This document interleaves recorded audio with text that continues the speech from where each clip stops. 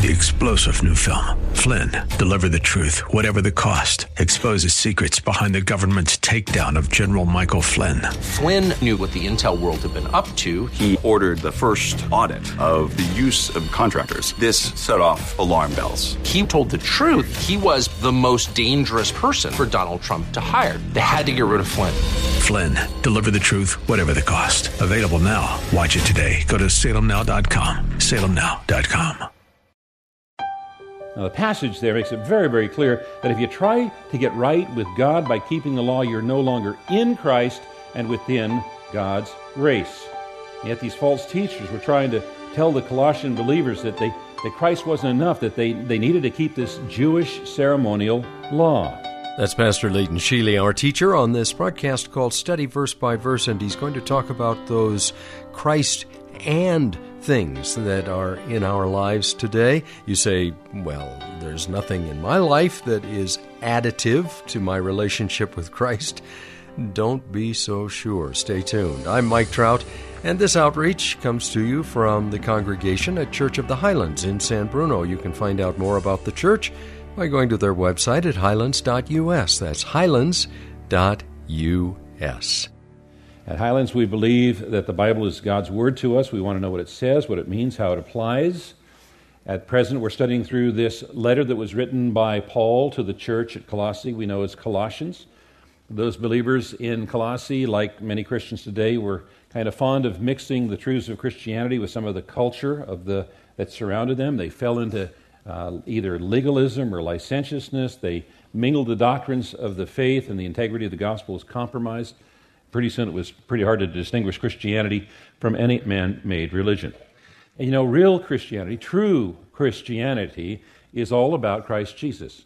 He is God incarnate. The word incarnate means in the flesh. He is God in the flesh who came to make peace between mankind and God through his death on the cross. The preeminence, the supremacy of Christ is the theme of Colossians. There's no other book of the New Testament that declares more fully or defends more thoroughly the lordship of Christ. Paul says he is all we need. Now, having declared very clearly the supremacy of Christ in chapter 1, Paul the Apostle now turns his attention in chapter 2 to some of the concerns, the problems that are threatening the Colossian church. There's some false teachings that needed to be addressed. Now, when we last met, Paul warned his readers not to be captured by godless philosophy and deceit. And he concluded with an assurance of Christ's sufficiency. In this portion we're going to study today, Paul provides yet more warnings for believers. Now, before we study the passage verse by verse, let's read the passage in whole. Therefore, verse 16, therefore let no one pass judgment on you in questions of food and drink, or with regard to a festival or a new moon or a Sabbath. These are a shadow of the things to come, but the substance belongs to Christ. Let no one disqualify you, insisting on asceticism and worship of angels, going on in detail about visions, puffed up without reason by his sensuous mind, and not holding fast to the head, from whom the whole body, nourished and knit together through its joints and ligaments, grows with the growth that is from God. If with Christ you died to the elemental spirits of the world, why, as if you were still alive in the world, do you submit to regulations? Do not handle, do not taste, do not touch, referring to things that all perish as they are used, according to human precepts and teachings.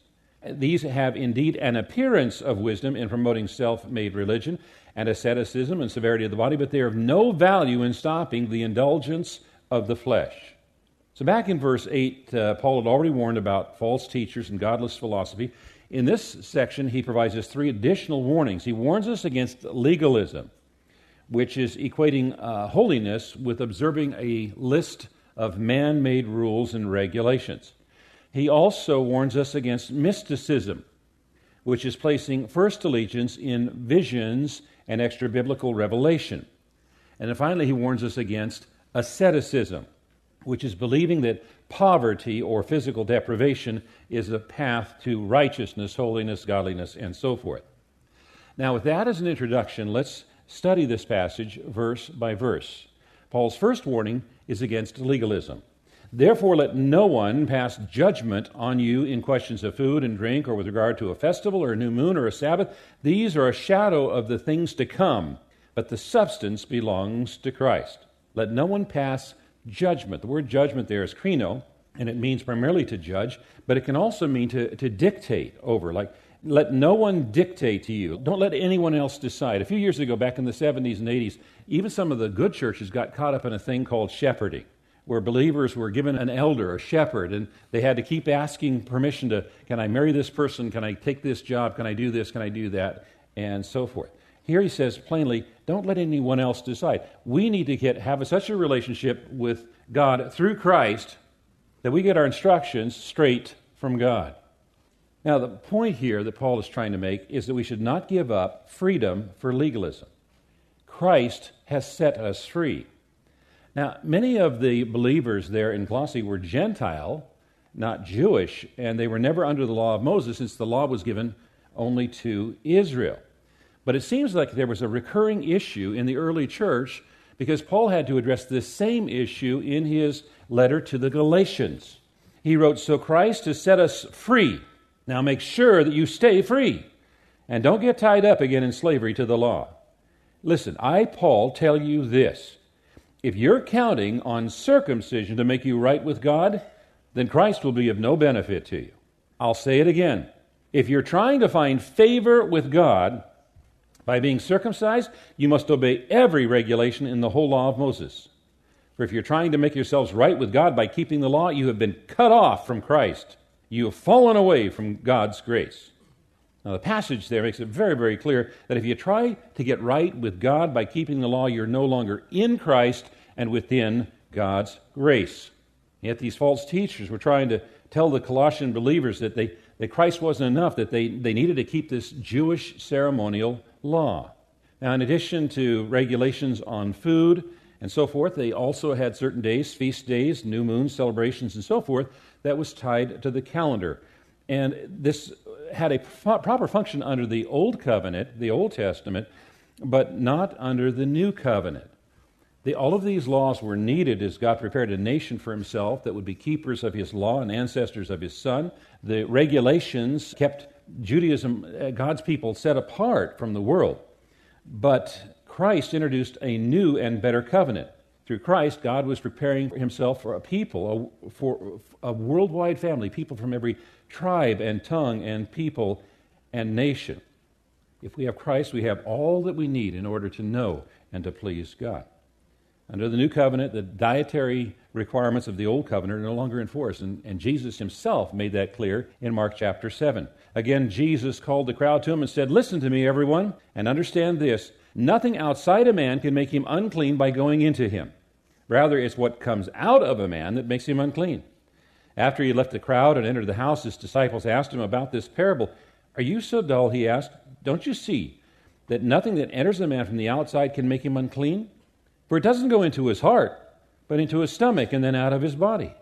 In saying this, Jesus declared all foods clean. Mark chapter 7, verses 14 through 19. So Jesus made it very clear that the Old Testament dietary requirements were no longer in force. That was also communicated very clearly in Peter's vision that's recorded for us in Acts chapter 10, and also in the decision of the Church Leadership Council that's recorded for us in Acts chapter 15. The basis of our freedom is the person and the work of Christ. All the fullness of God dwells in him. On the cross, he canceled our debt and the dominion of the law, and we as believers are under grace and not under the law. The person who judges a believer because that believer is not living under Old Testament law is really judging Jesus Christ. He's saying that Christ didn't finish the work of salvation and that Christ needs help. Something needs to be added to it. And these false teachers in Colossae were claiming that you could achieve a deeper spiritual life if you practiced the law. To that, Paul said, these are a shadow of the things to come. In Plato's Republic, Plato distinguished between the shadow, or the outward appearance, and reality, inward spiritual truth. Anything that is not Christ or found in Christ is merely a shadow. A shadow has no reality. The reality is what makes the shadow. And by turning the Colossian believers away from the reality back to the shadow, they were seeking to disqualify the believers. Let no one disqualify you, insisting on asceticism and worship of angels, going on in detail about visions, puffed up without reason by his sensuous mind. Now, the word disqualify here, it means to declare unworthy of a prize. It was an athletic term where the umpire disqualified a contestant because they had not obeyed the rules. Now, remember back then that athletic events often took place between city-states, and the athletes represented their city-states. Now, if a contestant was disqualified, that didn't mean they ceased to be a citizen of the city-state from whence they came, but they forfeited the honor of winning the prize. A Christian who fails to obey God's directions does not lose his salvation, does not lose his citizenship in heaven, but he does lose the approval of the Lord and the rewards that God has promised to those who are faithful. And then he goes on, insisting on asceticism. Now, the Gnostics considered all matter to be essentially evil. And if matter is evil and the bodies are made of matter, then the body is evil. And this premise led to two faulty conclusions that were actually in opposition. One of the conclusions is that if the body is evil, it doesn't matter what you do with it. Just go and do whatever you want with it because it really doesn't matter because it's essentially evil and nothing's going to change. And then on the other hand, if the body is evil, it's got to be restrained, it's got to be chained, it's got to be starved, it's got to be controlled. And so Gnosticism can produce either complete immorality or rigid asceticism. And it's this rigid asceticism that Paul is addressing here.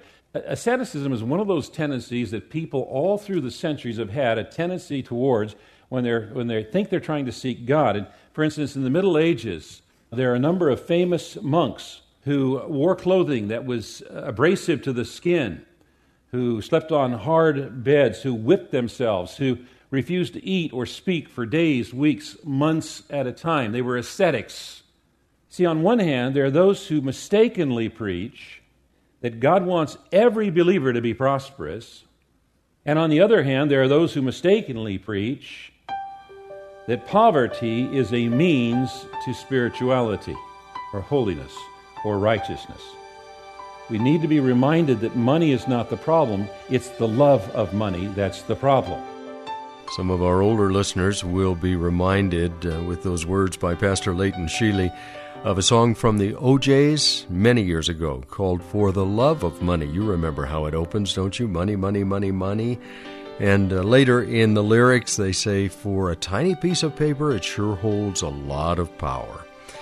You're listening to a study in the book of Colossians with Pastor Leighton Sheely from Church of the Highlands in San Bruno. I'm Mike Trout. We're so glad you've come along today. We'll continue tomorrow in the book of Colossians at this same time. I hope you can join us. If you'd like to come alongside of us, speaking of money, and be a financial support to this outreach, you can do that safely on the website studyversebyverse.com. That's studyversebyverse.com. And remember, you're the best promotional tool we have. Share the fact that we're on the air with your friends and encourage them to listen when next Pastor Leighton returns to open the Word of God and help us study verse by verse.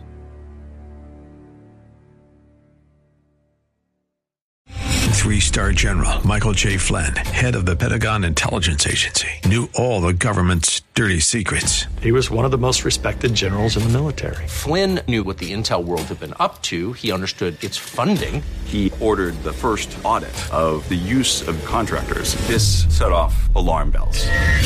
The explosive new documentary, Flynn, Deliver the Truth, Whatever the Cost, uncovers the facts behind this scandal. Flynn told the truth. He was the most dangerous person for Donald Trump to hire. I find out the worst enemy that I'm going to face in my life is right here in America. They took my assessment and they wanted me to change it. And I was like, I'm not changing it. They had to get rid of Flynn. With in-depth interviews, archival footage, and never-before-seen personal records of the man behind the headlines. I just felt like I was drowning. Flynn, Deliver the Truth, Whatever the Cost. Available now. Watch it today. Go to salemnow.com. salemnow.com.